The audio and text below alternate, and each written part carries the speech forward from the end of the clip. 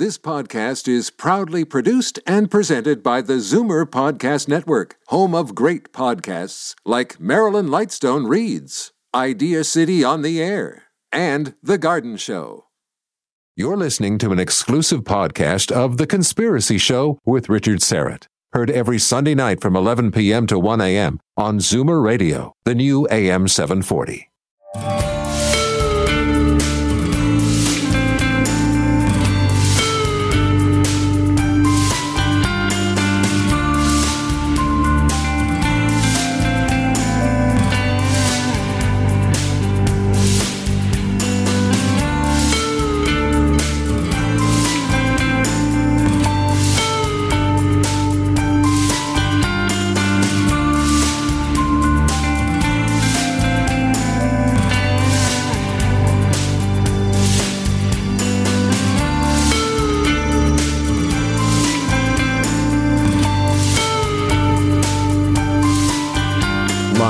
From Toronto, Canada, The Conspiracy Show with Richard Serrett from Zoomer Radio, AM 740. And welcome to the Audio Imaginarium. Come on in, weary traveler, hang your cloak on a peg, grab a stool, and come gather round the fire. There are stories to be told, and you are among friends. The Pagan and Occult Origins of America.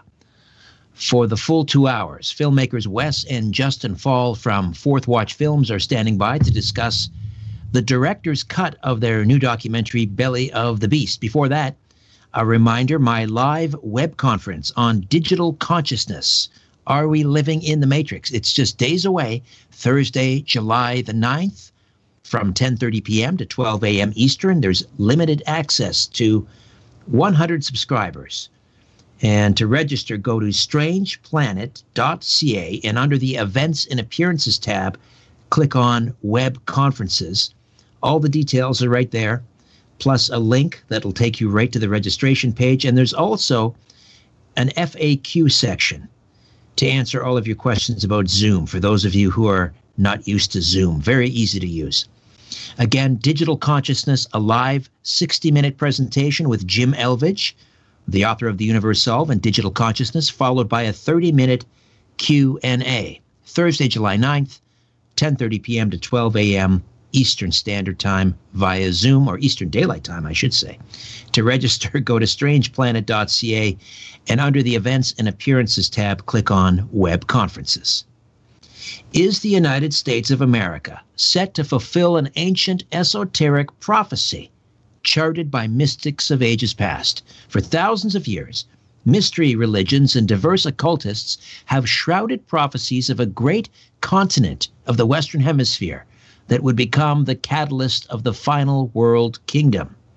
This globally sovereign empire would lead the entire world into an age of spiritual enlightenment, posturing itself as a true utopia while it ushers in a revival of ancient magic rites, as well as a return to the worship of old gods and goddesses.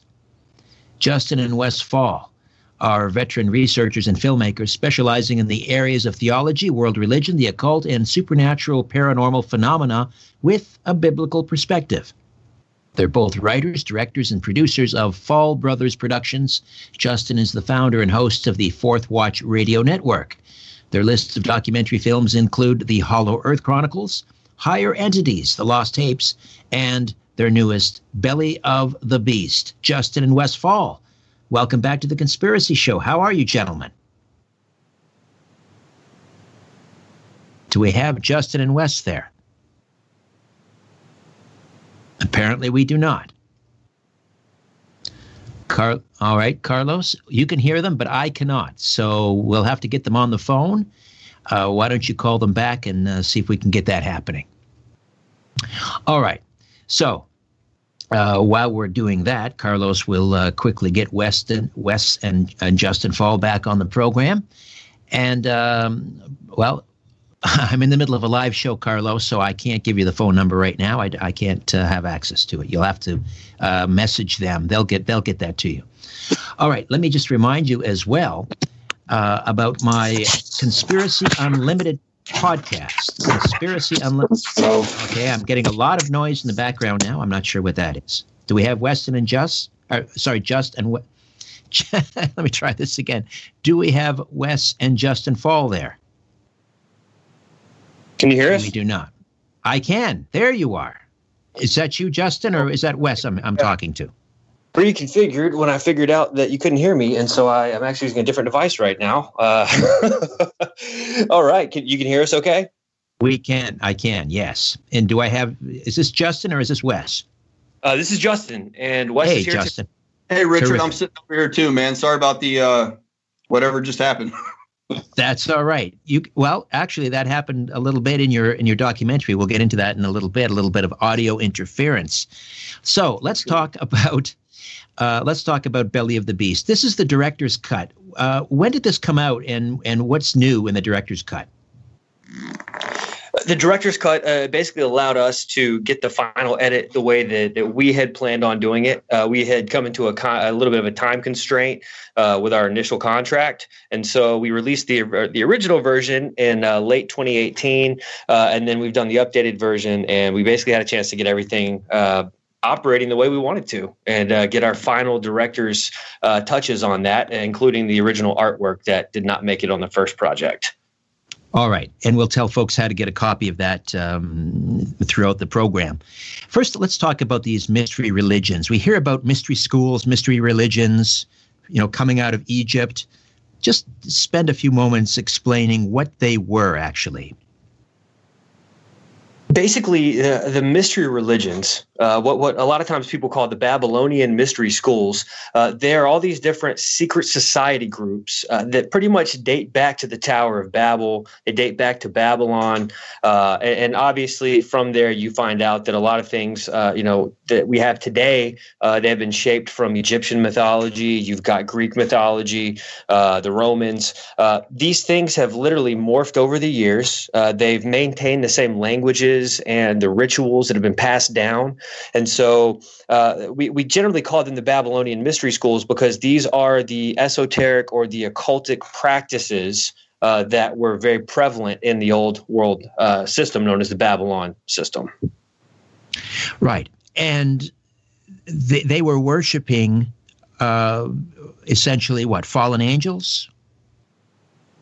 It's our belief that the gods of old are, in fact, the fallen angels. When we get to this very peculiar passage in the book of Psalms, we find out about this thing called the divine council. Matter of fact, a colleague of ours has done a great deal of work on this, Michael Heiser.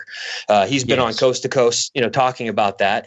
But with the divine council, you're dealing with 72 entities that were set up with very specific purposes. It was a government, if you will. And these are the entities that fell from God. They literally began to take worship. They began to set up systems of their own, sharing the technologies of heaven, sharing the technologies that we read about in the book of Enoch. They began to share these things with mankind. And so in that's where we get what we call world religion today. Most people don't realize that a lot of the world religions date directly back to the worship of those divine beings. So, yes, go ahead, Wes. You wanted to jump in. Yeah, I was just going to add that, excuse me, that passage in Psalms, I believe it's 82, it parallels with another passage in Deuteronomy. And what you had at Babel, when God he came down, he said that if he would have let them continue, there was nothing that they wouldn't be able to do. And so God, he came down, he smote them, and he separated them, confused their languages, and none of that it wasn't time. And we can get back into this that we're now approaching. It's the same agenda that was taking place back then for a one world system. Now we're coming full circle to see it go through. But what I was going to add to that was that when God came down, he in that passage in Deuteronomy, he put the 72 or the 70, depending on which translation you go to, these sons of God. He accounted the nations to them after he disinherited them. So that adds a little bit extra information to the whole picture that we're looking at. The interesting thing with the Divine Council is also that we see this number 72 come up in the apotheosis of George Washington. We also see it, and when we get into the raising of Osiris ritual, Set actually, the evil brother Set actually had the 72 cosmic craters that he conspired with to go after his brother Osiris. Right. And we will get back to the apotheosis of George Washington, what that means. But let me just back up here a moment and talk about the prophecy of that the seat, if you will, or worldwide headquarters of this occult religion or pagan religion would be moved to this new world. And keeping in mind, this was, before the Western Hemisphere was presumably known about, but it was predicted that there was going to be discovered this, I believe they referred to it as a blessed continent. Was it Aristotle or Plato? Someone referred to this blessed continent. Tell me about that. Yeah, so Plato is who you're referring to there. Plato was very well known in the old world for encoding these ideas in his writings. And the people who were the esoteric scholars of his day and that continued to follow in that path, they're very familiar. They've been very familiar with these prophecies that Plato wrote. And furthermore, what was very interesting is that the Greek biographer Plutarch had actually documented the fact that there were voyages that made it to our shores. I mean, we're talking about way, way before Christopher Columbus, way before the Native Americans. We have evidence that even the Egyptians made it to the Grand Canyon. And I know that sounds crazy, but there's parts of the Grand Canyon that are completely cordoned off. You can't even get to them. Most people don't even know they exist because the government has come in there. They've set up barricades. They've created damage control. But Plutarch documented that the ancient Greeks made it here. They were able to chart some of the land out. They made it to some of the Great Lakes. But the interesting prophecy, the prophecy says that there's going to be a great continent that was going to be blessed. It was going to raise up in the last days, and that it was going to be the major continent located in the Western Hemisphere. And the idea was that this continent was going to be the birth of a new world order. Okay, this was going to be an age of enlightenment that was going to come upon the world, and this continent that we call America was going to be a very special continent that would be a beacon of light to the rest of the world. That's essentially what the prophecies of Plato explain, if you know how to read them. And this idea of America being a beacon of light to the rest of the world, it was also based on the fact that America, and keep in mind, these are thousands of years old, okay? These are some old prophecies.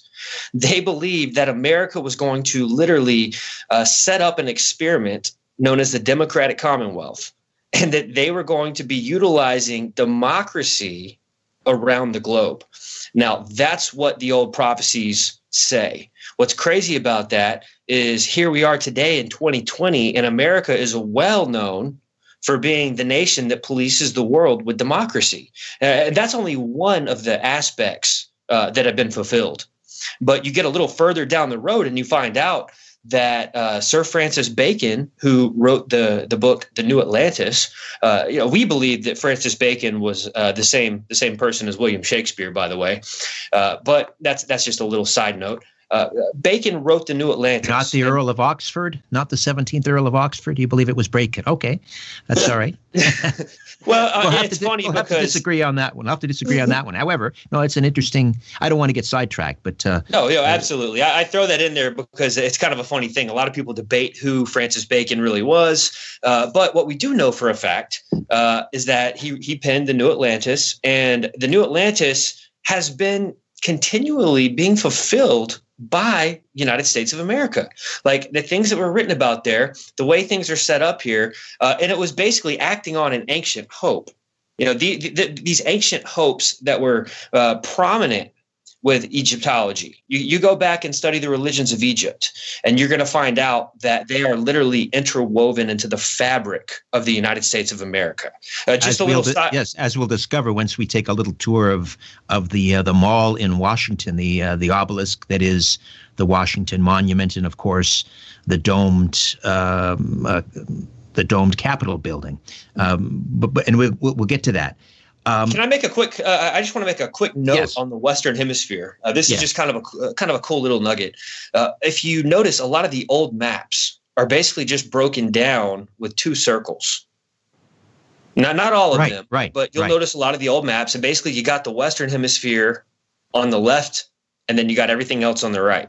And it's fascinating because the map makers and the charters of the old world, they knew that there was something about this Western Hemisphere. There was so much built around this Western Hemisphere in the New World. And that's another reason that I believe that there has been so many conspiracies to try to hide our history. You know, they try to tell us about Christopher Columbus. They try to tell us the natives were here first. But our history has been retold over and over. And it makes a lot of sense because the people who are controlling the narratives are the very people that have maintained the secret societies and rituals secretly over the years. And they're the same people who are still running this nation today. Right. It appears Columbus wasn't first. He may have been last. In fact, I seem to recall one of my guests telling me about the Bronze Age that happened in the Old World. There wasn't enough copper in Europe to have supplied that essential ingredient for bronze. And there was a gigantic copper mining operation on I believe it was the south shore of Lake Superior that they've uncovered. And you'll have to give me a time frame here when the Bronze Age was, but it was obviously before the Common Era. So it looked, or it sounds like, maybe even the Minoans, the Phoenicians, the ancient Egyptians were all over here, perhaps mining copper. What do you think of that? I think there's some truth to that. There's definitely some potential because, as we've already stated, that Plutarch is on record documenting that the ancient Greeks had made it to the Great Lakes area. So I think there's definitely some plausibility there, just in that aspect alone. But even further than that, when you start studying out the areas in the Grand Canyon, there are temples that some of my sources have told me there are temples that have been carved into the rocks, almost like what you see with Petra over in the Middle East. But they are Egyptian temples that have been carved into the rocks. You can't just go over there and see those things. So I really think that this is all tying together. I think the secret societies are the ones that control all of that, meaning that those temples that are carved in the rocks, they use those things privately for their Egyptian rituals. As we're going to talk about tonight, a lot of the magic that we see today in politics, literally magic rituals that are taking place in D.C., they date back to the old world. It's so important that we knock that out of the park because people have to understand, Richard, that rituals are the phone numbers to reach the other side, and they have to be done specifically to get specific results. So let's talk about the founding then of the United States. And I've certainly always believed that it was predicated upon Christian Judeo traditions. And then, in fact, Western civilization is built upon Judeo-Christian values. And yet we have, I believe, 44 of the 55 framers of the Constitution and the signatories to the Declaration of Independence were Freemasons.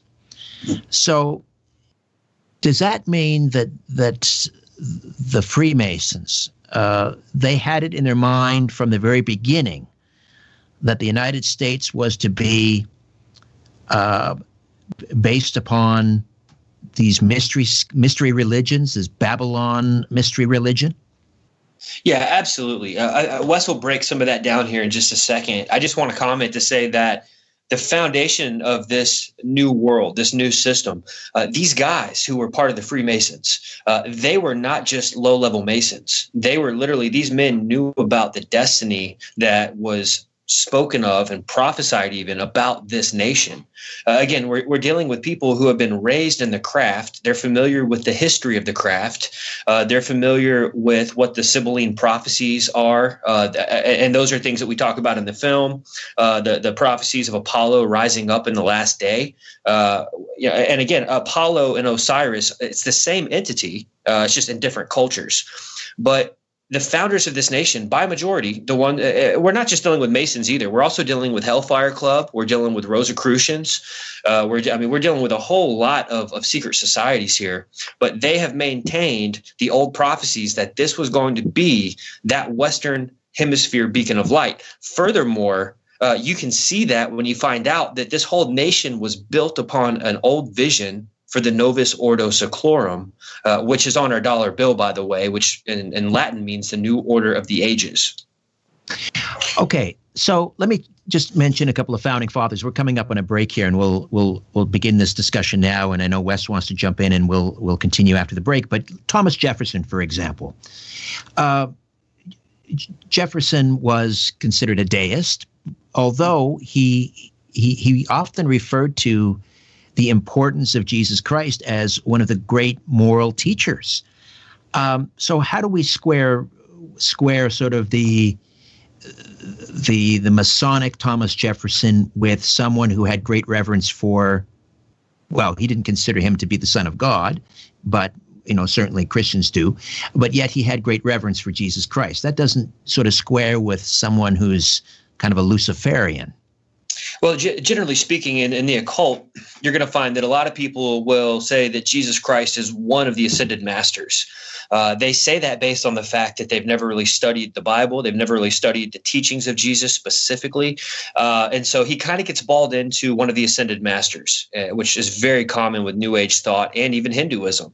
In Hinduism, they look at Jesus very similarly, depending on who you talk to. But Jefferson very much hated the Bible. There's a lot of stuff that he's written against the Bible. Matter of fact, he ripped up a Bible and stitched it together after he took out the parts that he didn't like. They sell his version of the Bible in Washington, D.C. at the gift shop.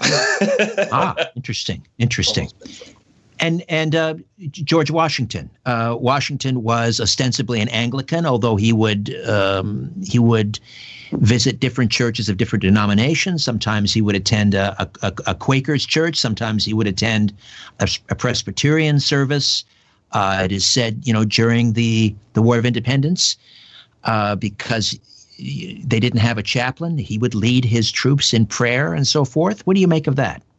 He wasn't praying to the God of the Bible. George Washington is on record at the Library of Congress. People may wonder where we get a lot of our information. You can vet this stuff if you take the time to study it at the Library of Congress, which we've done. There are letters between I forget the man's name. One of Washington's pastors. We did not include this in the film because it's a side note, but he does go on record to say that he's talked with Washington over and over. Washington does not accept Jesus Christ. He's a deist. He was basically attending church for political connections, and because he was the president, it was for appearances, kind of like what we see today. A lot of presidents, they want to get the evangelical vote. However, Washington was very much involved in the craft of Freemasonry. He was involved. Sorry, Justin, I'm going to jump in here because we're going to take a timeout. We'll come back. Wes and Justin Fall from Fourth Watch Films. We're discussing Belly of the Beast, their documentary, The Director's Cut. Back with more in a moment, right here on The Conspiracy Show. Take a look around. What do you really see? This is where you can tell all about it. The Conspiracy Show with Richard Sarrett on Zoomer Radio. Welcome back. Wes and Justin Fall, the Fall brothers, writers, directors, and Fourth Watch Films is the production company. And the new film is Belly of the Beast, The Director's Cut. And we are talking about the occult origins of the United States. Now, just to be clear, there is kind of this, as you point out in the film, there is also a Judeo-Christian underpinning to the United States from the beginning as well. but the two, the occultic pagan side and the Judeo-Christian side, have sort of coexisted, and there is this tension. So you're not saying that the United States is a Luciferian country. There are two factions sort of at battle here, correct? Exactly. Yeah, that's one of the things that we want to kind of give a disclaimer whenever we do interviews. We love this country. We're thankful for it. We're thankful for God allowing us to live here. We couldn't, honestly, I don't know of any other country in the world I'd prefer to live in. Unfortunately, there's some trials and things that are taking place right now that we have to get through. But yeah, we're by no means are we saying that, that God hasn't blessed this country and done things here. But we just wanted to, with the film and the research that we're doing, yes, there are the Puritans were here and God was doing a move in the founding of this country. But at the same time, there was, like you were mentioning, from the film, it's a paradox in America. And so you do have that occult, underlying that's taking place and still continuing to take place. But at the same time, God's plan is still intact. And so we're covered as far as that goes. The film points out that with our investigation into occultism and looking at the time period of the founding of the country, that occultism was spreading. It was spreading wildly and all over the world. But they had to practice. They practiced their arts in secrecy because there was persecution. They would actually put people to death for these things. And so when they saw that this was a new continent that hasn't been touched, this was their new place to practice freely and openly. And they use it as a safe haven to come over here and practice their dark arts and to not be persecuted. And that's where the freedom of religion comes in. And so a lot of people think, that, and we were raised to believe the same thing, that America was founded on Christian principles. Everybody's seen the David Barton films. But we got to a point where our research was actually contradicting that. And I mean, it was questions too, because you visit DC and it's like, well, I don't really see crosses here. I don't see scripture here. I don't see anything for the apostles or for the disciples or anything. It really feels like you're walking through Rome. And so with all that, we had a lot of questions that needed to be answered. And coming to find out, we realized that the freedom of religion was actually a protection. It was a cloak for the occult to be able to practice freely over here without persecution. It wasn't specifically to protect Christianity from being persecuted. So let's talk about then the formation of the capital, Washington, D.C., which now, if memory serves from the film, you mentioned Sir Francis Bacon. Did Bacon not believe? Didn't he believe specifically that Washington, the Washington D.C. area, may have been the location of Atlantis?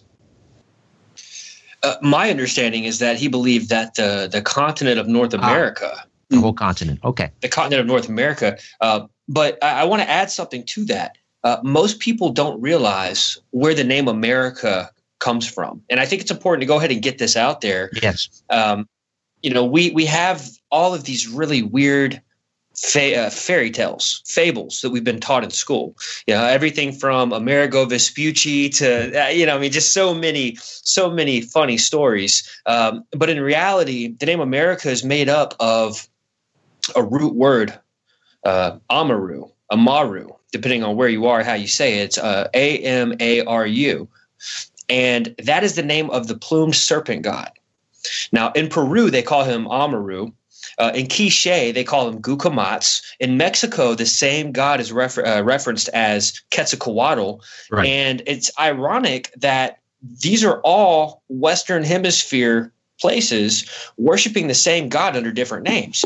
And so the name America literally means, if you break it down, it's Amaruca, which is literally the land of the plumed serpent.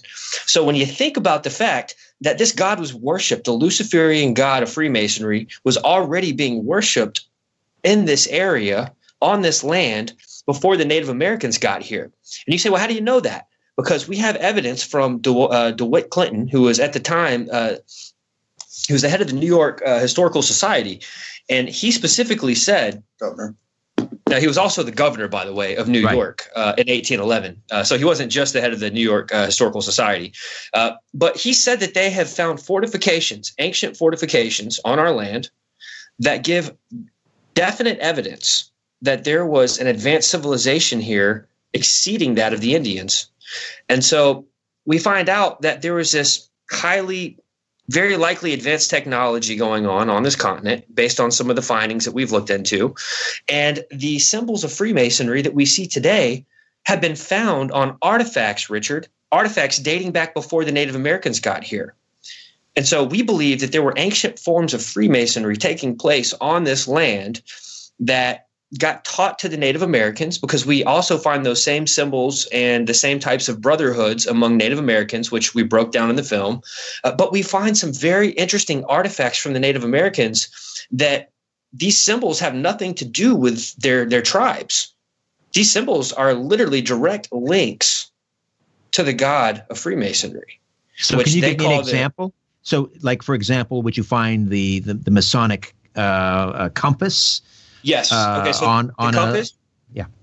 They call that the square and compass. You'll find the square and compass. As a matter of fact, we show images from the old New York Historical Society. We really, man, we hit a gold mine finding some of these ancient Masonic relics from this nation. But yeah, the square and compass. You also have the star and the crescent moon. Mm-hmm. You've got the pentagram. A lot of people don't realize that the pentagram is kind of a major player in various forms of occultism, not just regular witchcraft or traditional witchcraft. But what's interesting is that you find these medals, and then we also have pictures of some of the Indian chiefs that were wearing these medals as necklaces. And while they don't claim to have Freemasonry in their tribes and in their practices, what they believed and what they did line right up with the Freemasonic religion once you get up to the higher degrees. The way that they met in lodges, the way that they did their rituals, they called on the old gods. So yeah, it's very interesting to think about what a principality is. And the principality of this land, which basically the entity that's over this land, would be Amaru, the plumed serpent god. And when you get up to the 32nd degree of Freemasonry and you start studying out the writings of Albert Pike, you find out that the god of Freemasonry is in fact Lucifer. Well, I've always been somewhat conflicted by that. I've certainly heard that Pike was a Luciferian, but then I've had people on the program who not defending necessarily Albert Pike, because he was involved in the KKK, and he was certainly pro-slavery, although he had a great affinity for the North American Indian. And as a lawyer, he defended them all the way up, I think, to the Supreme Court for some of their land disputes, because he believed, I guess, that the Knights Templar had been over to North America and had set up a number of sort of treaties with the Native Americans. And this is again, centuries before Columbus. But I've been told that is considered the lie that will not die, that Albert Pike was a Luciferian, and that in fact, if you want to hear it out of his own. Sure. Yes, please. Yeah, go ahead, please. Oh, did we lose him again? 19. I believe Wes is saying that he believes it's chapter 19 in Morals and Dogma. There's multiple references there where he says that Lucifer is the supreme god. All right, I'll have to take your word for it. I mean, and again, I don't know. I'm just trying to get to the truth here. All right, so but let's just be fair for a second, and I'm not going to try to act like that's okay. In my opinion, it's not okay. But here's the thing. When somebody is in the craft at that high of a degree, they really believe what they're doing is right. They believe that what they're doing is just. I mean, he is just as much thinking that Lucifer is the good guy that I think that Jesus is the good guy. Like his devotion to the craft is just as much as mine is to Christianity. And so, in his eyes, it's not a bad thing. So I think it's important as a researcher to be able to see that there's people out there with different views, and they believe their views are just as right as I believe about mine. Right. Okay, now there's, I think we're coming up on a break here as well. Why don't we take a time out? And when we come back, I do want to circle back to Benjamin Franklin, because the Hellfire Club is certainly, there's no mistaking what they were up to. And that certainly speaks to the occultic leanings, certainly, of some of the founding fathers. We'll do that when we come back with Justin and Westfall from Fourth Watch Films. And we are discussing Belly of the Beast, the director's cut, and the occult and pagan origins of America, right here on The Conspiracy Show. My name is Richard Serrett. Stay with us. You're listening to The Conspiracy Show with Richard Serrett from Zoomer Radio. Welcome back. Justin and Westfall, stay with us for the full 2 hours tonight, and we are discussing the occult and pagan origins of the United States. Their documentary is Belly of the Beast, the director's cut. Before the break, we were talking about Albert Pike, who is the certainly the most influential, powerful Freemason in the United States. And the question that I brought up was whether or not, in fact, he was a Luciferian, because I've heard on a number of occasions that, yes, in fact, he was a Luciferian. I've heard from other people, Masons, go figure, that that is not the case. Yeah. So, Wes, I think you found the passage from Morals and Dogma? Wes, can you hear me? Okay, we're back. Richard? Yes, we are back. Okay, man, I'm sorry, man. We're having issues on our end. I was able to find the quote that most people lean to on the Albert Pike, and that was it's from Morals and Dogma, and it's saying that it's page 321. Lucifer the light bearer, strange and mysterious name to give to the spirit of darkness. Lucifer the son of the morning. It is he who bears the light, and with its splendor intolerable, blinds feeble, sensual, or selfish souls. Doubt it not. Right. Okay. Well, that's pretty clear. Quote. All right. So, they have his body. His body is actually behind a wall at the Herodome. While we were walking through the Herodome, the Masonic Temple of D.C., the guy told us that right behind this stone wall was his body laying in state. Right. And if memory serves, he at that time was the only person buried within, I guess, what were at that time the proper city limits of Washington, D.C., which is kind of interesting. I guess that speaks to his influence and power. And let's also, you made a really interesting comment before the break. I just want to commend you on what you said about him, fighting for the Native Americans. That's even further evidence that they were part of the same type of craft. Even, we're talking hundreds of years prior to Albert Pike's existence, but he was very much aware. And I'll take it a step further. Manly P. Hall, another prevalent Mason and Theosophist, he also says that the rights of the Native Americans are very important to understanding the craft. I mean, these are things that you just can't make up. So when you find out that there are connections with the religion behind the Freemasons and the Native American Indians, not all of the Indians, by the way, but a good portion of them, it makes sense why Albert Pike had an investment there. Right. And then there's apparently this whole history, again, with the Knights Templar who came over after being chased out of Europe. Presumably with their Templar treasure. Now, I want to talk about the Hellfire Club. You mentioned that as one of the secret societies. And Benjamin Franklin, interesting character, was reportedly I don't think there's any doubt he was a member. And this was in London, I believe, the Hellfire Club. And this was prior, I guess, to the American Revolution, was it not, that he was a member over there? Yeah, they said that they had excavated. I think we lost you there, Justin. I'm not sure what's going on, but I'm not hearing them. Can you hear me? Now I can hear you, yes. They had excavated one of his estates, and they found out that there was a whole lot of remains of women and children and animals that appeared to have been sacrificed in rituals and burned.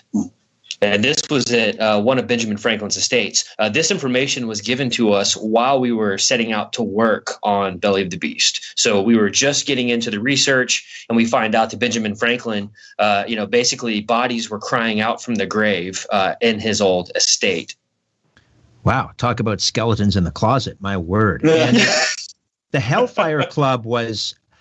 Well, obviously the Hellfire Club predates Aleister Crowley, but it kind of, I guess they would have been simpatico. The whole idea of the Hellfire Club was, do what you want. That's the whole of the law, right? Like it was about enjoying all the sensual pleasures of this earth, correct? And then some, to the extreme.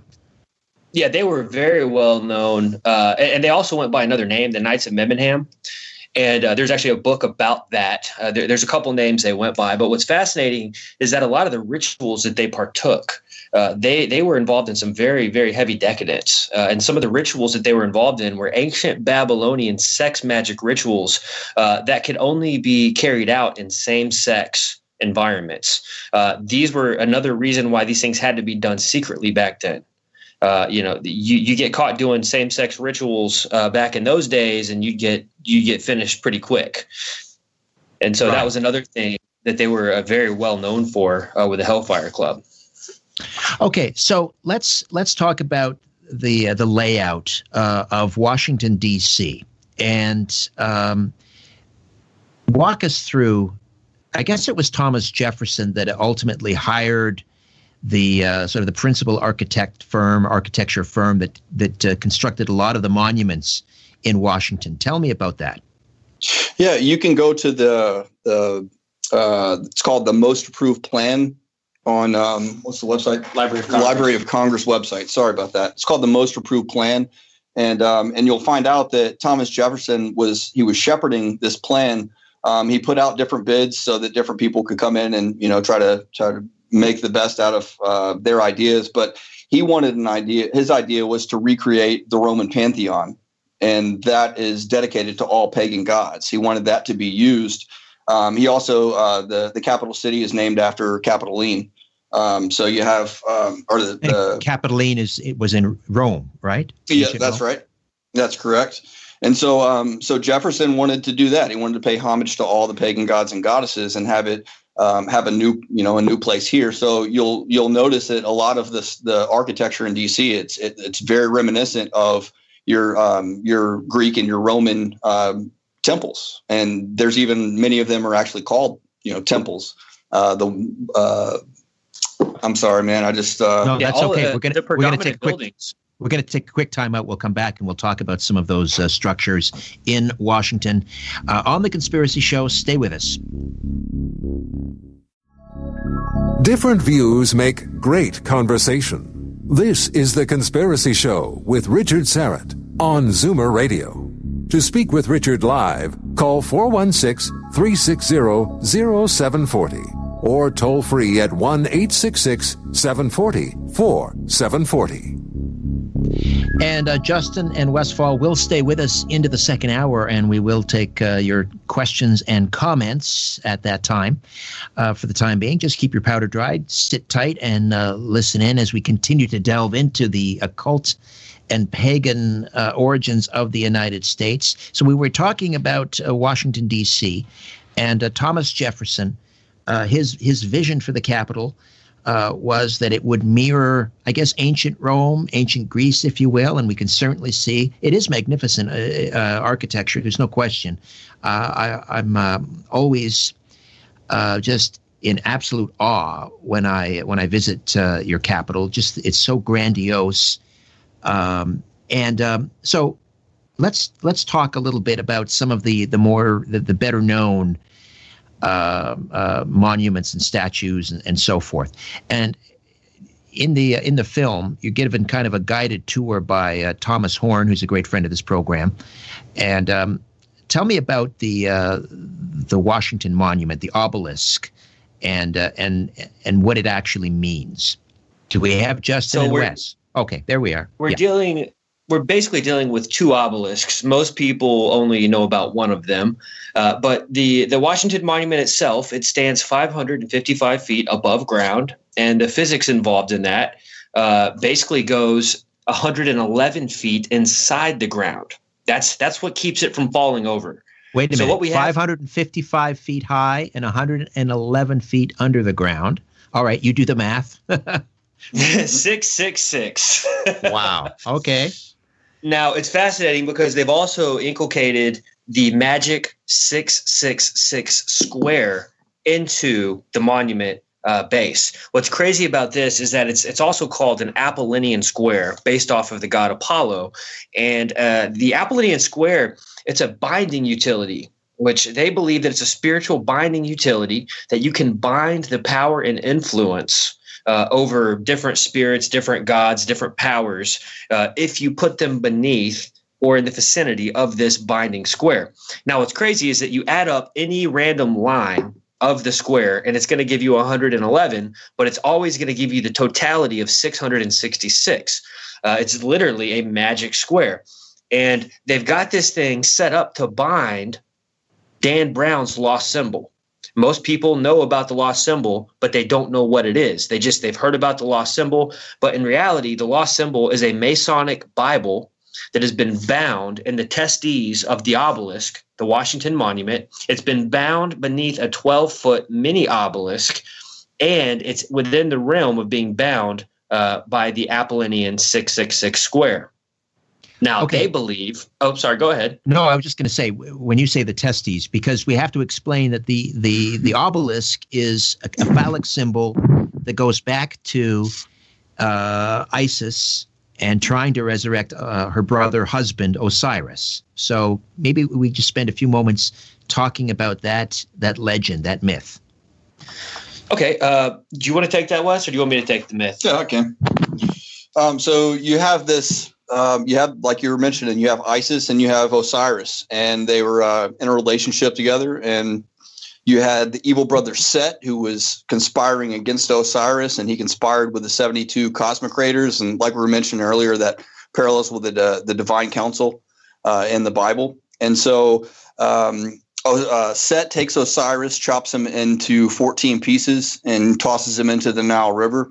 And apparently some fish got a hold of his phallic member and destroyed it. And so when Isis was looking for Osiris, she was able to find 13 of the 14 pieces, which also parallels with modern history of the United States and the 13 colonies.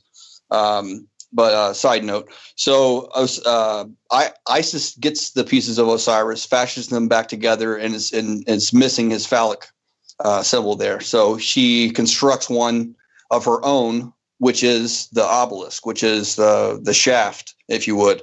And she fixes it. I'm trying to keep it family oriented here. Thank you for that. So she fixes it all back together again, and she performs this ritual, this raising of Osiris ceremony, which is basically calling on the seed of Osiris to be called up from the underworld. And the idea goes is that she's got this ever pregnant belly. And so she passes this down. This was used back in Egypt with all the pharaohs from that point forward. And so they looked at it as, well, we're going to do this ritual, and it's called the Festival of Opet. And as the pharaoh is going down the Nile River, the magicians are doing this ritual, calling up the seed of Osiris to inhabit this pharaoh. And so their idea was that they would be getting divine representation, deifying the pharaoh to be able to rule Egypt.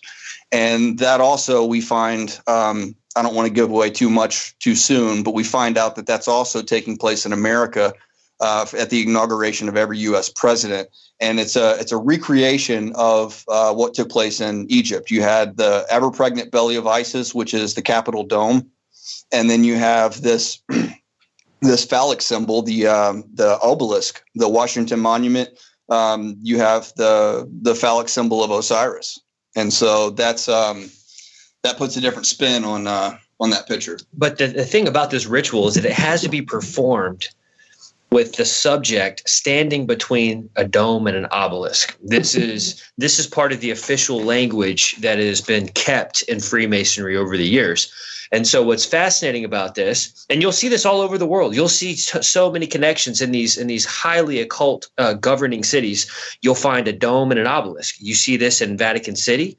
Matter of fact, a friend of ours that has a YouTube channel called End Times Productions, he actually did a full screen of these different places around the world that do the dome and the obelisk. Like this is the formula for the ritual. And what happens is the president-elect goes and stands up to become the president of the United States. He stands up on the stage that they set up out in the mall area, and he's literally standing in the middle of an ancient magical generator. I mean, listen, this sounds like something out of Ghostbusters, okay? It's so hard to believe. But when you get out there you see it and you understand it. And guys, I have to say, the Masons are doing this ritual around the corner in the Herodome at the inauguration of every U.S. president. We have confirmed this on so many levels. They claim to have the identical language and the identical ritual that has been handed down all these years, literally identical to what takes place at the Festival of Opet. So while the inauguration is taking place, while the president has his hand on the Bible and is being sworn in by the Chief Justice of the Supreme Court on the steps of the Capitol building in sight line with the obelisk, the Freemasons in their building, also on the Mall, are performing this same ancient Egyptian ritual which seeks to resurrect the spirit of Osiris, which is also Apollo in the Greek pantheon, into the president. They believe what it's doing is that it's creating divine representation. Now, the idea is that president walks up on those steps as a man. But when he walks off of those steps after the ritual, he is divine. He is a god. He is filled with the spirit of Osiris. That is what the Freemasons believe.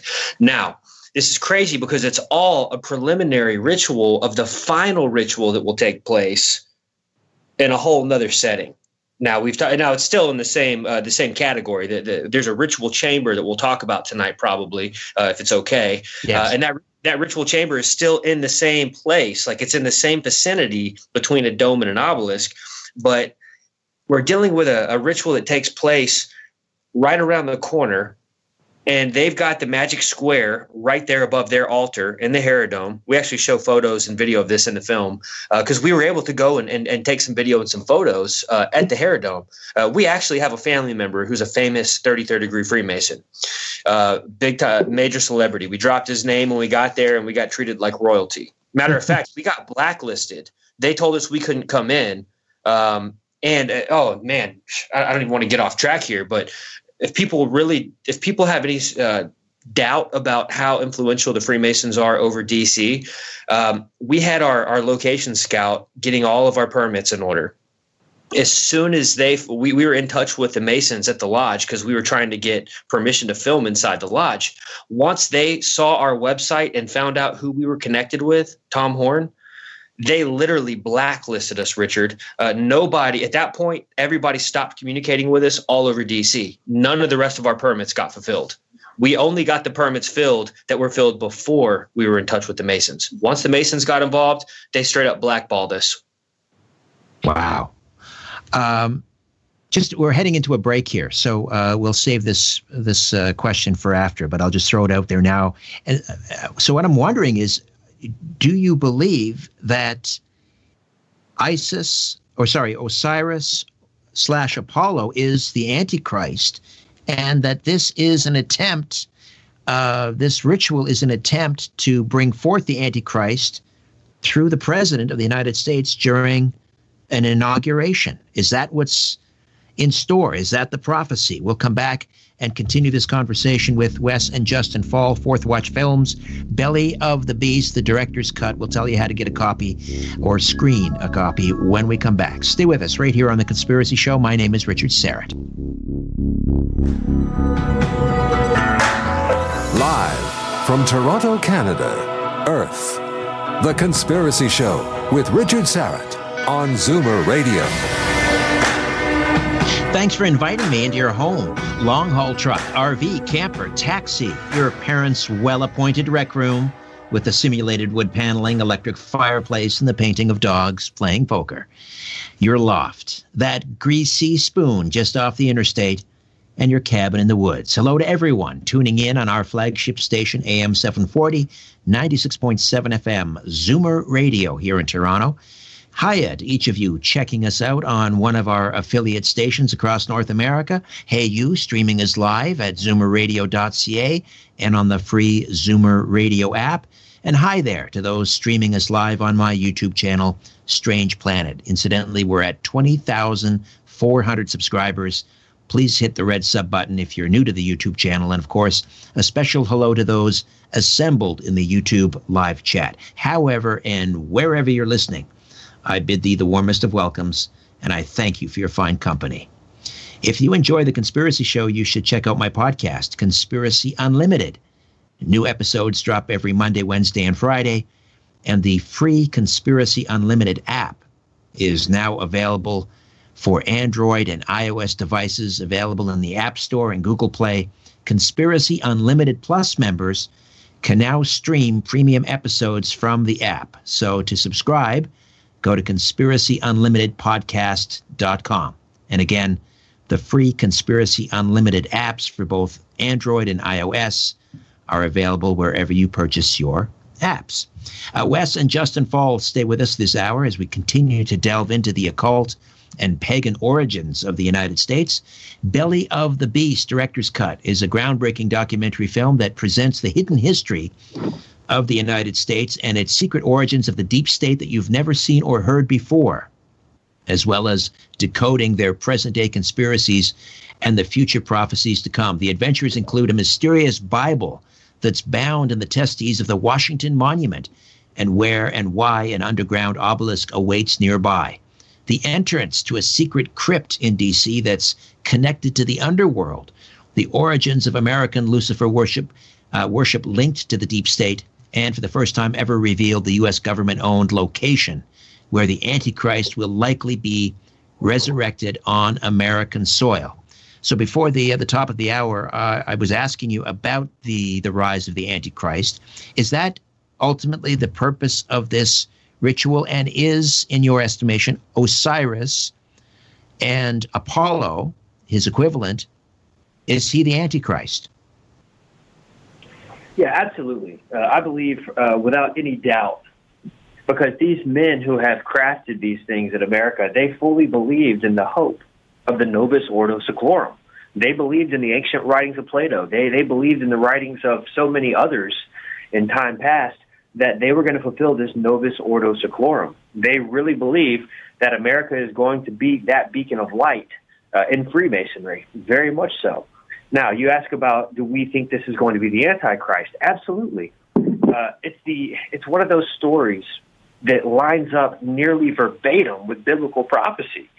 I mean, it's unbelievable, Richard. You start getting into the logistics of it all, and it literally falls right in line with Scripture. So when this whole ritual takes place, again, I want to just differentiate for 1 second between the ritual that happens at the inauguration and the ritual that's going to happen with the Antichrist, because there is a special chamber that's been created in D.C. Matter of fact, Tom Horn discovered this. It blew our minds. I was very skeptical about it at first. When he told me about this chamber, I was skeptical. But we went to D.C., we did homework, we read up, and we learned a lot. And the fact is, there is a chamber that was built for George Washington's body to lay in. But it really wasn't meant for his body to lay in. That's just what they said. He never laid there. And this chamber is in the Capitol Dome, which, by the way, if you go to the Library of Congress website and you look it up, you're going to find out that the Capitol building is literally a resurrected pagan temple to Isis. Okay, now they don't use the term Isis, but they call it a temple. They call it the Temple of Liberty. Now, Liberty is another name for the goddess. We do a whole breakdown on the goddess of Liberty in the film, and we show how the Statue of Liberty was not even called the Statue of Liberty up until the late 1800s, early 1900s. It was called the Goddess of Liberty. Ah, so interesting. We've seen a shift of rationalism. We've literally shifted into rationalism, and we've tried to Christianize things in this country, when in fact our nation's history is so just rich with occultist, Egyptian, Masonic history. I mean, it's unbelievable. But so is the Statue of Liberty a representation of Isis? Well, there's actually a handful of goddesses that it depends on which historian you talk to. Some people are going to say Isis, but generally we're dealing with the in what we would call the infernal female archetype. You know, we're dealing with the goddess, which many names in different parts of the world, but it's always what they would call the supreme deity goddess. So you've got Isis, you know, some would refer to her as Sybil. Hecate, I believe, is another one. Gaia. I mean, Athena. There's a lot of names that get thrown around depending on which branch of historians you're hanging out with. But absolutely, we show that they're all the same. And a matter of fact, I'm going to blow some minds right now. This is probably a very controversial statement, but if you go and visit the Vatican, a lot of people like to go and look at the museums and the statues and all of that.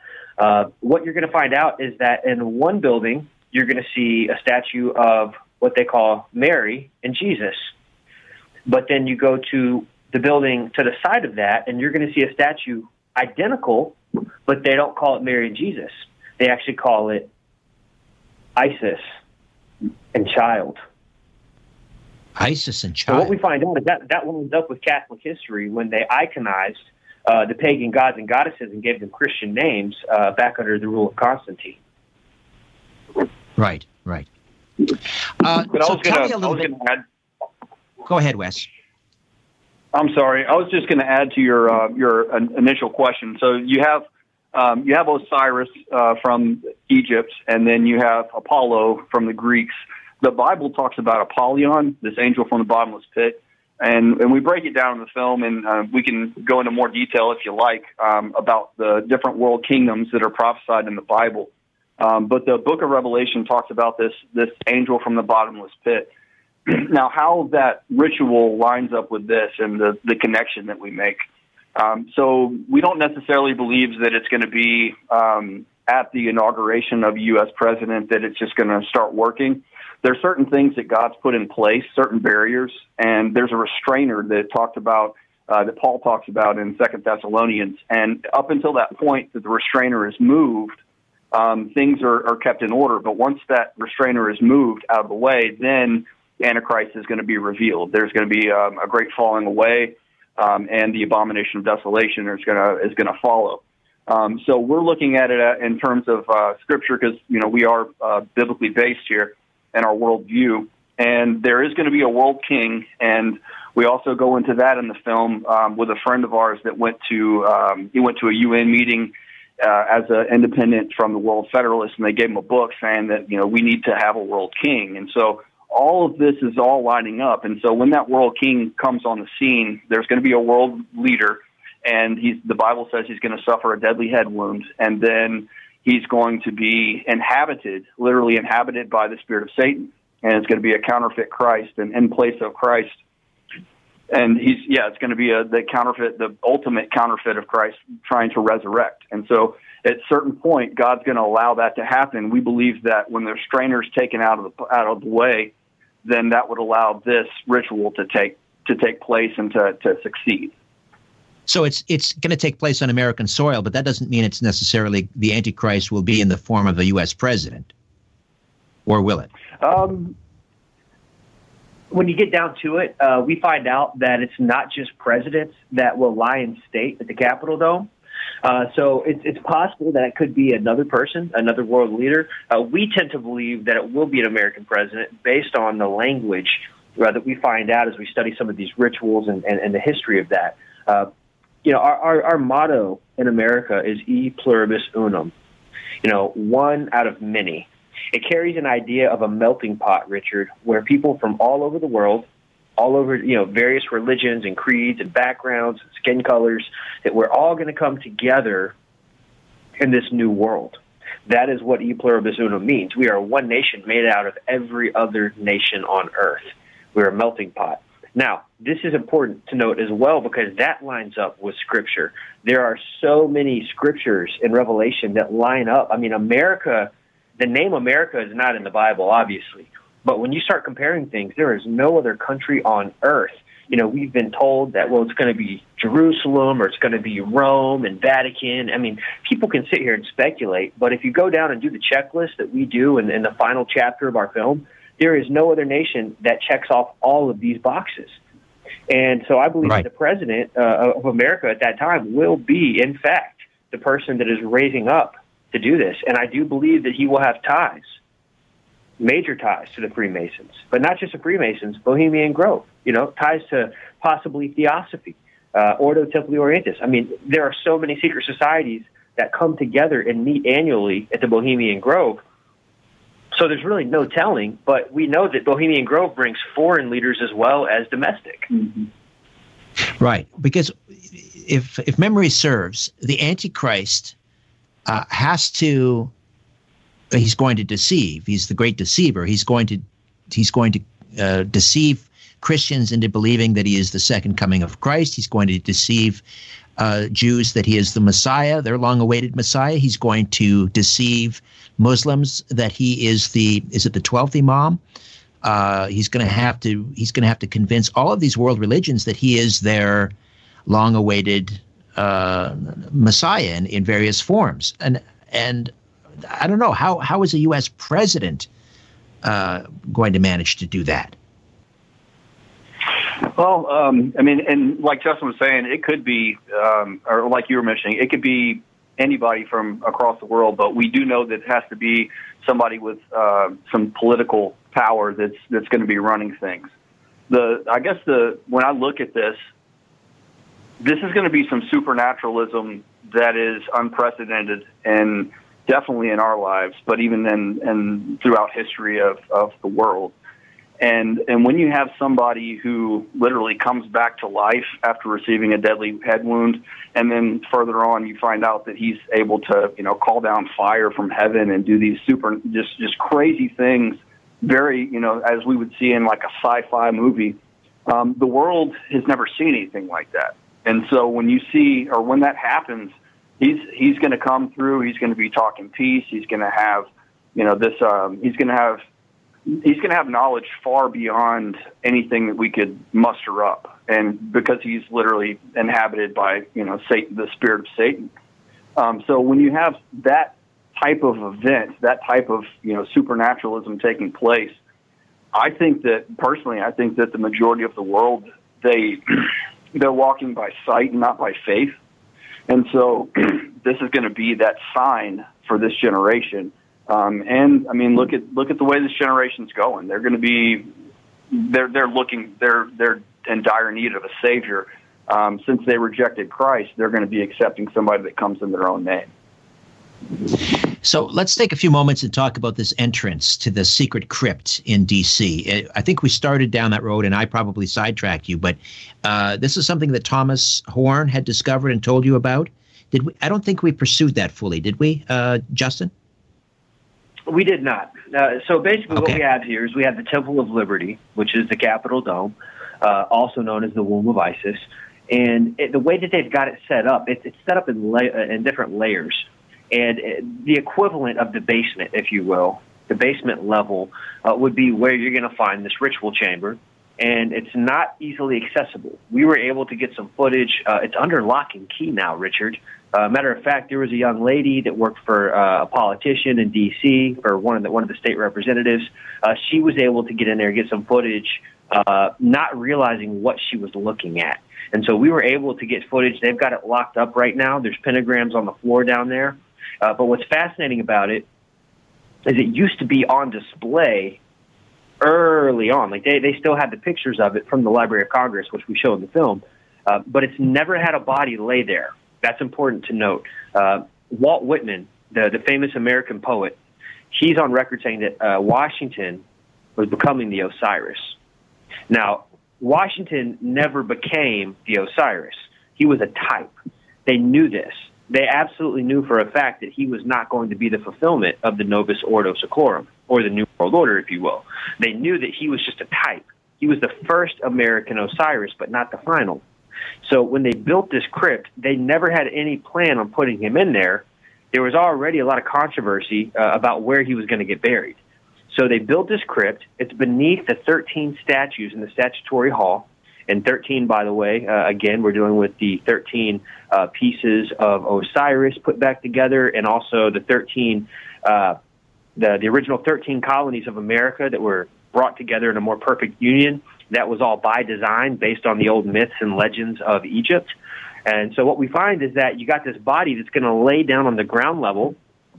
Above that, you've got the 13 statues, and there's symbolism with all these statues and placement as well, and the way that the floors are set up. But then you get up to the next level up, and you're dealing with the womb of Isis, literally, with the apotheosis of George Washington. And if you look up into that underbelly, you're going to see that there's a massive circle of 72 pentagrams surrounding the apotheosis.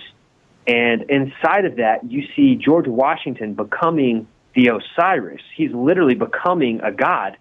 and he's surrounded by pagan gods and goddesses of the old world. This is what you see when you go into the Capitol building. If you just look up there, anybody can Google this, the apotheosis of George Washington, and that literally translates to the deification of George Washington. Washington becoming a god, entering into the underworld where Osiris is.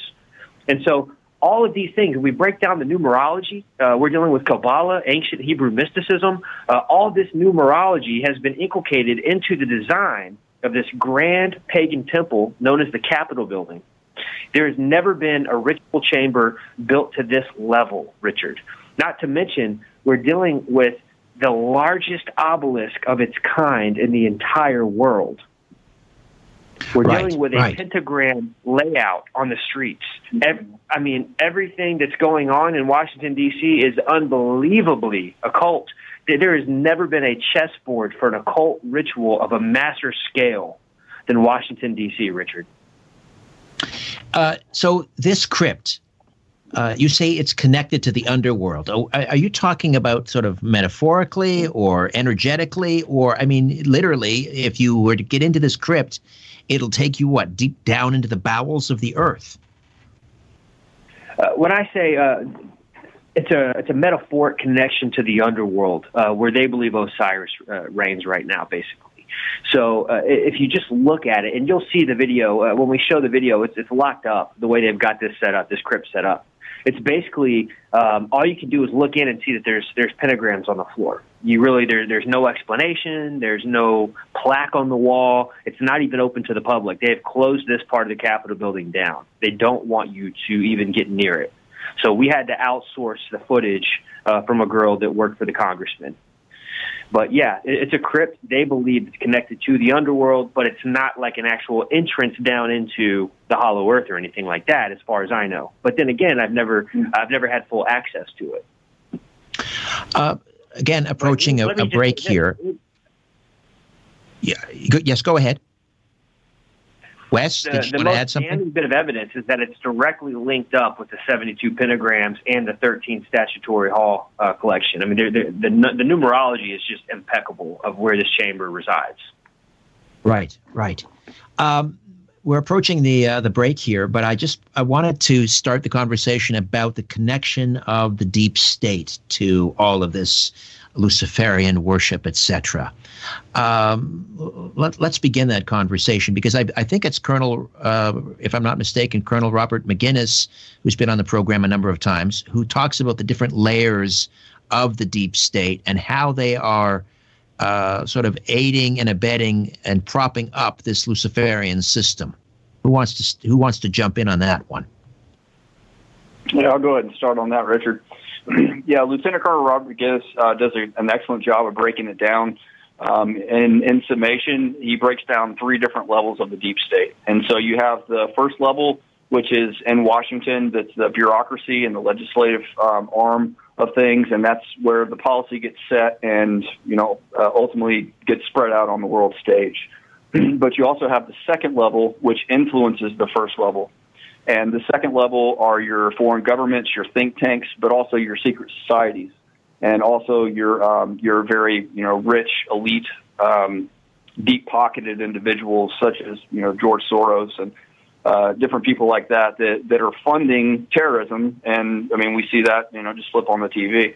But that's the second level that is influencing the first level, and then the third level is the spirit realm, and that's actually tapping into the other side to be able to get power through rituals and to get direction to influence the second level, which influences the first level, which spreads out this ideology on the world stage. Which is interesting because Lieutenant Colonel McGinnis also, I think, referred to Washington, D.C. as the most evil place on the planet. But there are many sort of pagan worshiping type groups that seem to be headquartered in Washington. Is there not also a sort of a notorious witches coven that's located in Washington, D.C.? Yeah, there absolutely is. It's a massive, McGinnis points out in the film that it's got a massive witchcraft community. But we need to also investigate the fact, and this is a little extra, we didn't put a lot of this in the film, we mentioned it, But D.C. was this very special city, Richard. It was chosen in advance. Matter of fact, the land of D.C. before it was called D.C., which, by the way, D.C. stands for District of Columbia. Columbia, the name of the goddess that is worshipped and elevated in D.C. Columbia is another name for the goddess of liberty, by the way. But I don't want to I'm sorry, there. Justin. I've got to jump in because we have to take a break, but we'll pick up on that on the other side. Stay with us right here on The Conspiracy Show. My name is Richard Serrett. Shaking the world and seeing what falls. This is The Conspiracy Show with Richard Serrett from Zoomer Radio. Welcome back.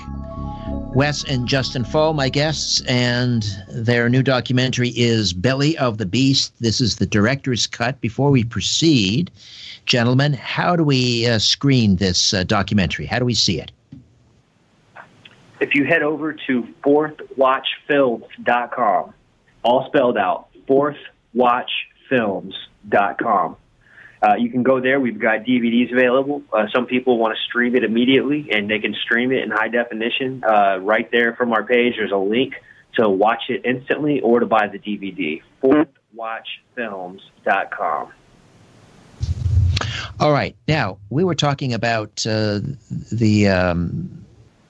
of the occultic groups located in Washington, D.C., and you were telling us about some practicing witches and so forth, a very large group of witches in Washington. Do you want to continue with that? Yeah, I wanted to make the point that D.C., it's one of those places that was very pertinent to the occult world, even before it was set up as D.C. formally. Before they called it D.C., it was owned by a guy named Pope. And he actually owned quite a bit of land. And ironically, his name was Pope, and it's the city on 7 hills. Most people don't know that D.C. sits on 7 hills. And the name of the land before it was D.C. was Rome, Maryland. So these are some fun facts showing even more connections to Rome and the revived Roman Empire. But what's fancy about all this is that there's another purpose why people are drawn to D.C. in the occult, because they are seeking a place to do their rituals beneath the light of the dog star. This is one of those things a lot of people don't talk about, but different times of the year, it's almost like D.C. has a second moon, and it's called Sirius, the dog star. And Sirius has ties back to the mythologies of Osiris and Isis as well. But where the light raises up in that star, where it shines down on D.C., the street layout, it is all literally set up for rituals dating back to ancient Egypt. So when people move to D.C., there's a lot of people who will tell you that they feel the presence of evil in D.C. Robert McGinnis, Lieutenant Colonel Robert McGinnis specifically says that he feels the principalities over the city when he's there. Again, he said it's one of the wickedest places on earth. And he says that it tends to draw people in from all over the world that are part of the occult.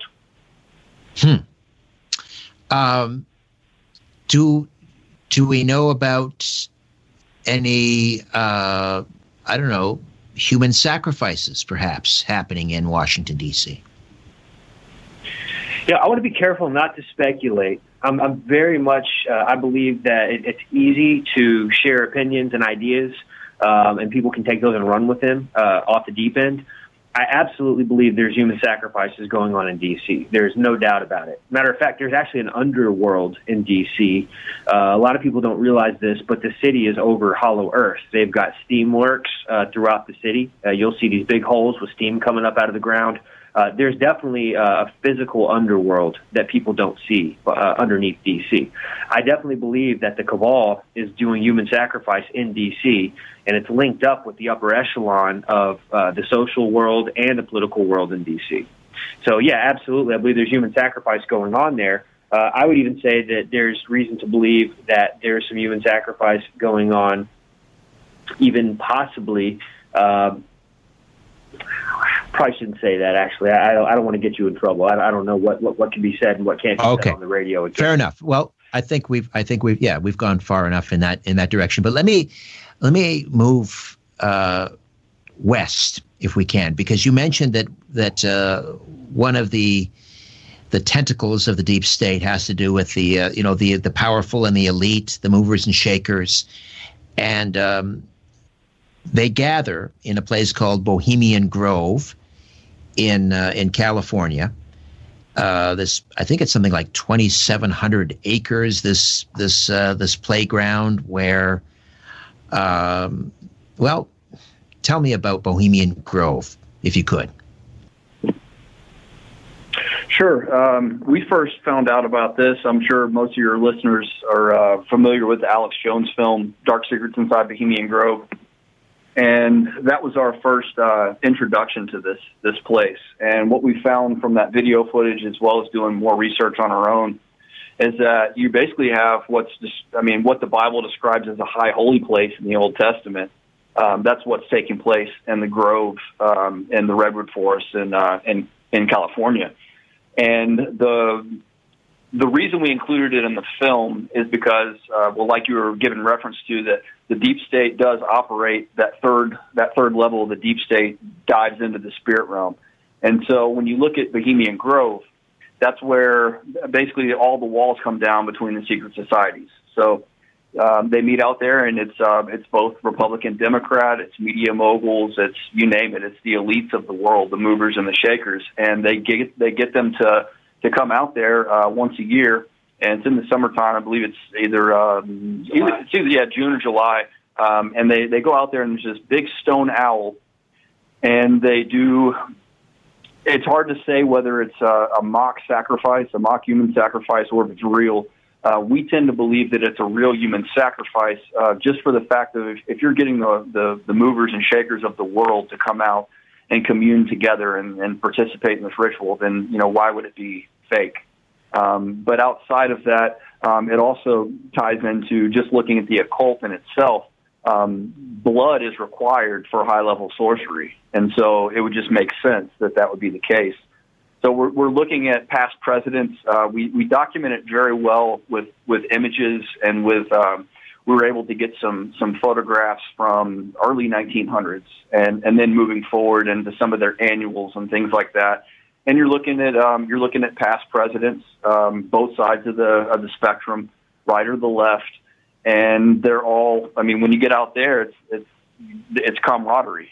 They're all out there for a unified purpose, and that purpose is to cast out care. So it's like you go out there and you make this sacrifice, and that allows them to appease the gods that they're trying to seek, and to get power and to gain direction as far as what's going to take place throughout the year on the world scene. And so that's why we look at Bohemian Grove. I want to make these would be some of the same characters I suppose that show up at a Bilderberg meeting, but this is kind of like summer camp for the Illuminati. Is that the idea? I would say it's a summer camp for the highest level occultist movers and shakers on the global scene. But it's not just a summer camp. It is a summer camp, but it's so much more, because they've got a whole list of preparatory rituals that take place. Lots of decadence, lots of weird mixtures of behavior out there. That's probably a PG version. But we find that there are a lot of rituals that take place from the time they get out there and get things set up. But it's a massive ritual that literally they believe it's kind of appeasing the god of their god for the next year. It's a ritual where they want to pass the blood to the god, the god that they're calling on, so that they get preparations and provisions for the next year to come. But you are right, though. The Bilderberg would fall underneath the second level of the deep state, and then Bohemian Grove would fall more underneath the third level, if you ask our opinion on that.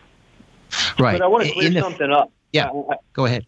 We need to make sure we clear this up. A lot of people have been falsely told that the owl out there is called Moloch. Moloch is a god it's a Canaanite deity from the Old Testament, where they would sacrifice their children to. Matter of fact, the Lord told people, don't do that. He told them, you're not supposed to let your kids pass through the fire. It's interesting because they're passing their sacrifice through the fire, just like the Canaanites did in the Old Testament. But we don't believe it's Moloch. We actually believe that the owl, the owl, we showed this in the film, but the owl is actually connected to the witchcraft goddess Hecate and also Semiramis. Now, ironically, there's a very large crowd of historians that say that our Statue of Liberty is actually Semiramis, the wife of Nimrod, queen of Babylon. Now, what's crazy about that is that if our Statue of Liberty is, in fact, Semiramis, and they're doing a sacrifice in Bohemian Grove to her little sidekicks, which would be the owl, there's a bigger connection here than we might really think. Fascinating. There's a scene in Belly of the Beast where Alex Jones confronts David Gergen. People may have seen David Gergen as a commentator on CNN and various news programs, and he was a former advisor, I believe, to something like 4 presidents, both Republican and Democrat, including Jimmy Carter, Ronald Reagan, George Bush, and Bill Clinton. And Gergen, I guess it was in a New York Times article, had stated that he had attended Bohemian Grove on a number of occasions, but he quote, didn't run around in the woods naked and drunk or something to that extent. Just briefly explain that exchange between Jones and Gergen, if you could. It's fascinating because David Gergen was very friendly and very cordial until he realized that Alex Jones was exposing him. And regardless of what people think of Alex Jones, it's very telling to watch this interview. Most people aren't even familiar with this interview because it's so old. But it validates the fact that our leading politicians are going out to this place, Bohemian Grove, and it absolutely validates the fact that they're doing a large-scale satanic ritual. Because when he asked him about the ritual, David Gergen gets absolutely just infuriated. I mean, he comes back and says, "It is none of your damn business." That's his response about the ritual.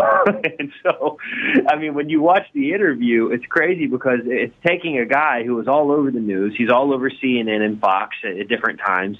Like you said, he's been an advisor to Republicans and Democratic presidents, and yet he is a major player, and he goes out there and he clearly knows about the ritual, and his whole demeanor changes. And he then turns around and tells Alex Jones that this was ungentlemanly for him to have crashed the party. And I'm sitting back thinking, ungentlemanly, you guys are out there doing, human sacrifices and running around naked in the woods. Well, David Gergen wasn't running around naked in the woods, according to his story.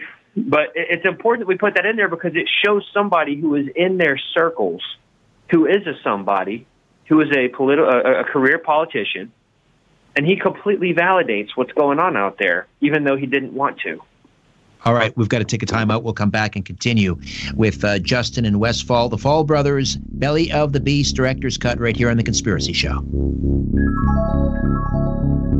When in doubt, blame the government. You're listening to The Conspiracy Show with Richard Serrett from Zoomer Radio. And before we proceed, gentlemen, again, let people know how they can screen Belly of the Beast, the Director's Cut.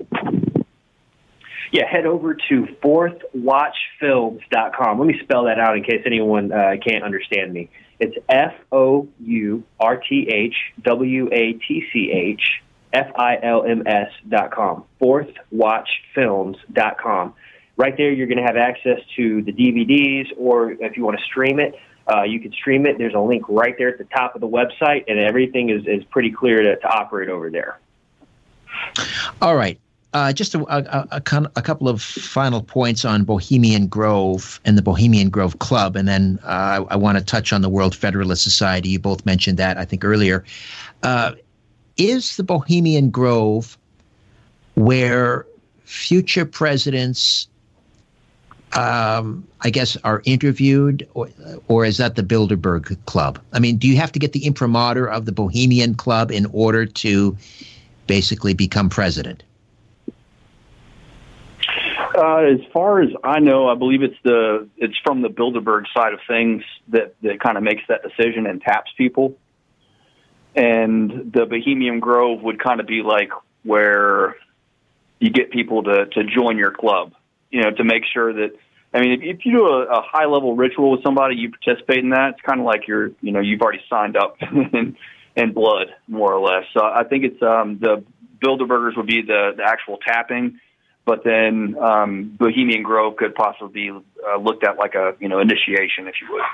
And if I could add to that as well, Bohemian Grove is one of those places where, and Robert McGinnis, Lieutenant Colonel Robert McGinnis, he even confirmed that he's fully convinced that policy gets set in there, and that's one of the things that the elite will tell you doesn't happen. The elite are very quick to say that they do not set policy in there because they've been busted. They've been busted time and time again. Matter of fact, Colin Powell even talked about. And mainstream media picked this up. Colin Powell talked about some of the things that were happening inside the Grove, that there was going to be certain people rising up against Donald Trump. Just kind of an interesting tidbit to see that we have evidence that they do set policy in there. But when you go to Bohemian Grove, that's where they're doing the rituals to ignite literally what's going to take place over the next year. So they talk about these things in Bilderberg. I believe that they do the rituals to get empowered. Kind of like when a team goes into the dugout. The Bohemian Grove is like their occult dugout where they go to get they get their game plans together, and then they seal it with a magic ritual. And I also want to say that there's some pretty disturbing images that we show in the film that have never before been seen in the conspiracy community. Wes stumbled into a back door. Oh, wow, I don't know if I should even say this, but Wes stumbled into a back door at the Berkeley College website. Somehow he stumbled into this old HTML-looking like backdoor page. He downloaded all these film negatives from Bohemian Grove that we'd never seen before. I mean, we're talking about actual real bodies. Like these are not effigy. We have real bodies on altars and hanging from trees and being burned at the stake out there at Bohemian Grove. Sick. So when you say a back door at Berkeley, you mean the university? You mean Berkeley, California, the university? That's right. Somehow he fell into some weird back door on the website. He was just searching around, and he found all these hyperlinks in a private HTML page, old school HTML, and he just started downloading these film scans. It was crazy. And a lot of them, a lot of your viewers are probably familiar with some of those pictures in there, but we were able to get them at the highest quality that I've ever seen, as well as just a plethora. It took days to go through them all and to decide on which ones we're going to use in the film. And they're very graphic. We've had some people come back and say that some of them were a little more graphic than they wanted to see. But it's important that people see the reality of what we're dealing with here. And what do you think these photographs show? Human sacrifice victims at Bohemian Grove? Absolutely. I'm just going to say this, and I hate saying this, but in that time period, anybody who studies history, if you go back to the early 1900s, when you see a person of a different race out there, when you see a bunch of elite white guys out there, and then you see a black body laying on an altar, you know for a fact what's going on. That in 1900, 1906, 1907, they were not playing nice out there. With people. And how were you able to authenticate this and verify that the photo was taken at Bohemian Grove? The photos actually line up with a lot of the other photos that we have. The popular photos, they're taken in the same places. They're just different photos. Well, it was a collection, and I can't remember the guy's name. We do give them credit and everything, and use the pictures via fair use. But it was a particular collection that was taken at Bohemian Grove. And that was verified by the Berkeley website. All right. We're going to break here in a second, but I just want to ask you, because, doing the show tonight, we've had some technical issues, and they probably are just technical issues. But during the film, you had some audio issues, and you think you were being kind of jammed, I guess. Do you guys ever worry that maybe you're poking around into things you shouldn't be, and are you in danger at all? We definitely. There was a lot of things that happened during this project. We're at a point where we believe that these things are vital for people to understand. This is Bible prophecy being fulfilled, and you will never hear this taught in church. And so it's vital that people understand what's happening. So we're willing to put ourselves out there. I know where I'm going to go when I die, Richard. I'm not worried about it. Somebody wants to take this life. Well, you know what? so be it. The thing about what happened in D.C. was that once the Masons found out that we were working with Tom Horn, and Tom Horn has a long history with the Masons in D.C., very much. He's actually ticked them off. He's had some good relationships and some bad ones.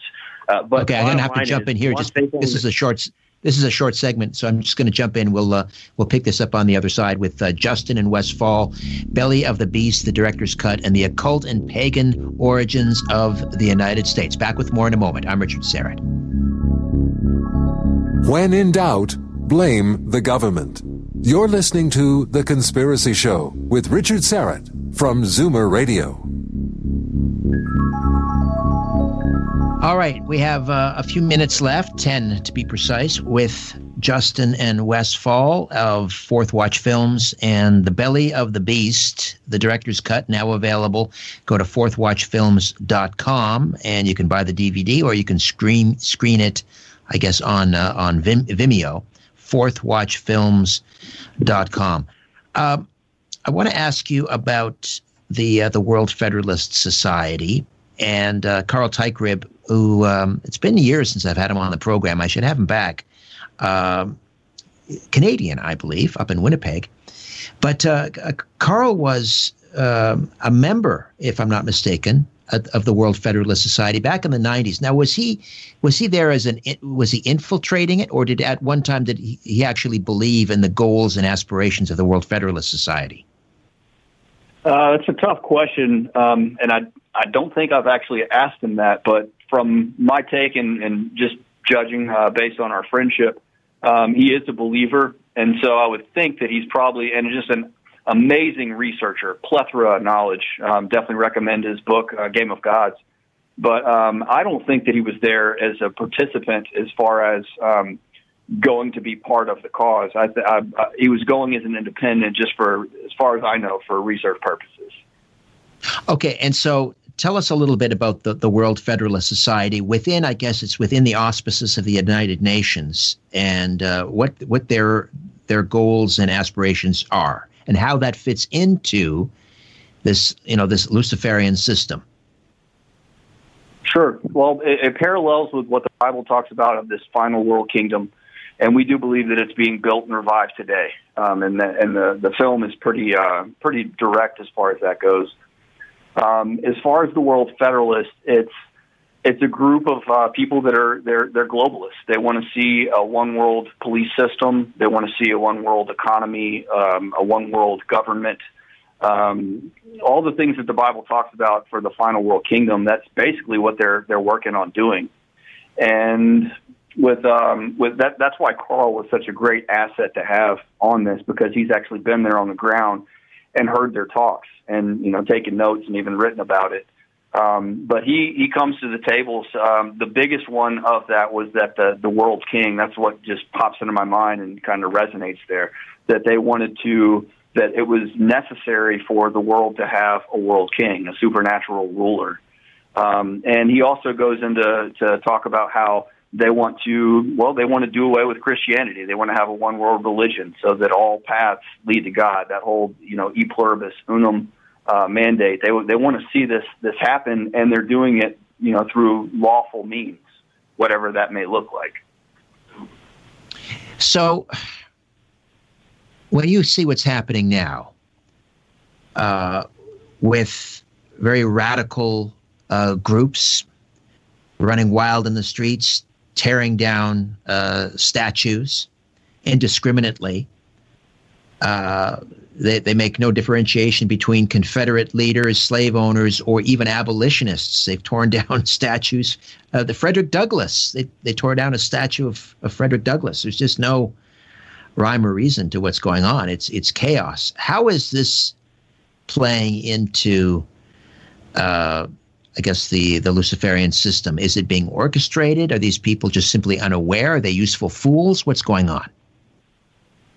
Well, it's I've done a little research on this myself as far as the history of the social justice movement, and you can trace it back to Karl Marx's the manifesto, Communist Manifesto. And you have this you have two groups of people. You have the oppressors and you have the oppressed.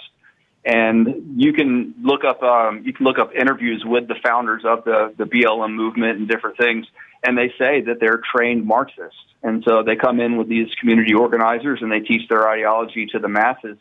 And that's what we're seeing. That's the product of what we're seeing played out today. And unfortunately, like you said, I mean, I think that the majority is ignorance, because, you know, why? Well, just by going by what you just said, it's like it really makes no sense unless you're trying to destabilize. It's all funded by the deep state. All of these things that you're seeing right now in the news, it's all funded by the deep state. They've got to go along with the Masonic idea of order out of chaos. You create a problem, then you bring the solution. People beg you for the solution, and that's basically, it's the Hegelian dialectic. That's what we're seeing today. They've got to get the people in a place in America where they're going to accept the new role, which is going to be a new system that is going to be brought about on the whole world scene. And this is going back to the vision of our nation's founders for the Novus Ordo Seclorum. George Bush, W. Bush talked about this in a post 9/11 speech.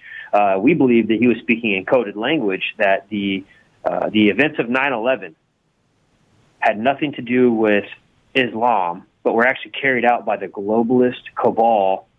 It was a magic Aleister Crowley ritual. We break this down in the film, that 9/11 was actually a Crowleyan blood sacrifice to open up the new aeon. I know that sounds unbelievable, but we document this verbatim, step by step in the film. So yeah, we do believe that all these things happening today, they're trying to bring chaos so that they can tear down the current system and set up that Novus Ordo Seclorum on the world scene. So if the United States is the whore of Babylon from the Old Testament, there is a judgment coming, and sometimes God uses evil to administer justice. So where is this going? Is there going to be World War III being used against the whore of Babylon? What's going to happen? How does this thing end? It's going to be painful at first, but they're going to bring about a new system that's going to be seemingly good for people. There's going to be a reset. We believe there will be a major reset, and the new system is going to please people. It's going to literally be utilized across the world, different cultures. The governments are going to lay down their current situation. They're going to lay down their current guidelines and framework, and they're going to buy into the new system so that we can have a global reset. And so, honestly, that reset has to take place for this, the dawning of the age of Aquarius to be fulfilled. So that reset, people are going to love it. And so that's why we have to warn people now. You got to be careful with these days that are coming upon the face of the earth. The Bible is very clear. It's the only book in history that documents these things verbatim the way that they're happening. So we need to be prepared for the days that are coming and not get sucked into the reset and have rose-colored glasses on. We have to be aware of the times. We need to be aware of their secret magic rituals that all make sense when looked at through the right lens. That's why we do what we do. We want people to realize what's coming on the face of the earth, and we want to help people get prepared for those days by understanding the schemes of the devil. So, in the end times, there is the mark of the beast. What do you see that as being? Is it this new vaccination passport they're talking about? In other words, you don't get to go into work, you don't get to go on a plane, you don't get to go into, let's say, a conference or anywhere where social distancing is difficult unless you have a passport demonstrating you've been vaccinated? Is that potentially the mark of the beast? I think they're all kind of holding hands together, but we do know that you're going to have it to be able to participate in society, like you were saying in those kind of scenarios. And we do see that just personal thoughts. There's probably going to be an implosion of the dollar, so that there has to be a one world currency, so that you'll be able to have this mark that'll allow you to participate in society, but also to be able to buy and sell. We also believe that I'm trying to condense this as much as possible. We also believe that it's going to actually, for the people that accept it, that it's going to affect their DNA to change them. And this ties into the transhumanism idea of becoming post-human. And with the mark of the beast, we believe that it's going to actually make you to a point where you're no longer able to receive salvation. Because salvation was given to mankind, but if you're no longer total, 100% human, you're actually something else, then that would be, you're making that choice. So it's a form of worship, but it's also it's a permanent decision that the people will have to make. Fallen angel technology. Fallen angel technology, yep. Yes. All right, Justin and Wes, thank you. Always a pleasure. And again, fourthwatchfilms.com to buy the DVD or screen Belly of the Beast, the director's cut. Thank you both. Thank you, Richard. Appreciate it. All right, next week, Joshua P. Warren on the program. In the meantime, don't be afraid. There's nothing concealed that won't be revealed and nothing hidden that won't be made known. What you hear in the dark, speak in the light. What I say in a whisper. Proclaim from the housetops.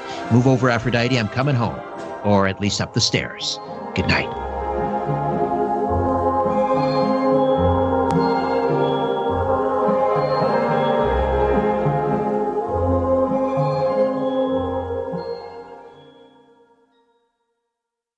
This podcast is proudly produced and presented by the Zoomer Podcast Network, home of great podcasts like Marilyn Lightstone Reads, Idea City on the Air, and The Garden Show.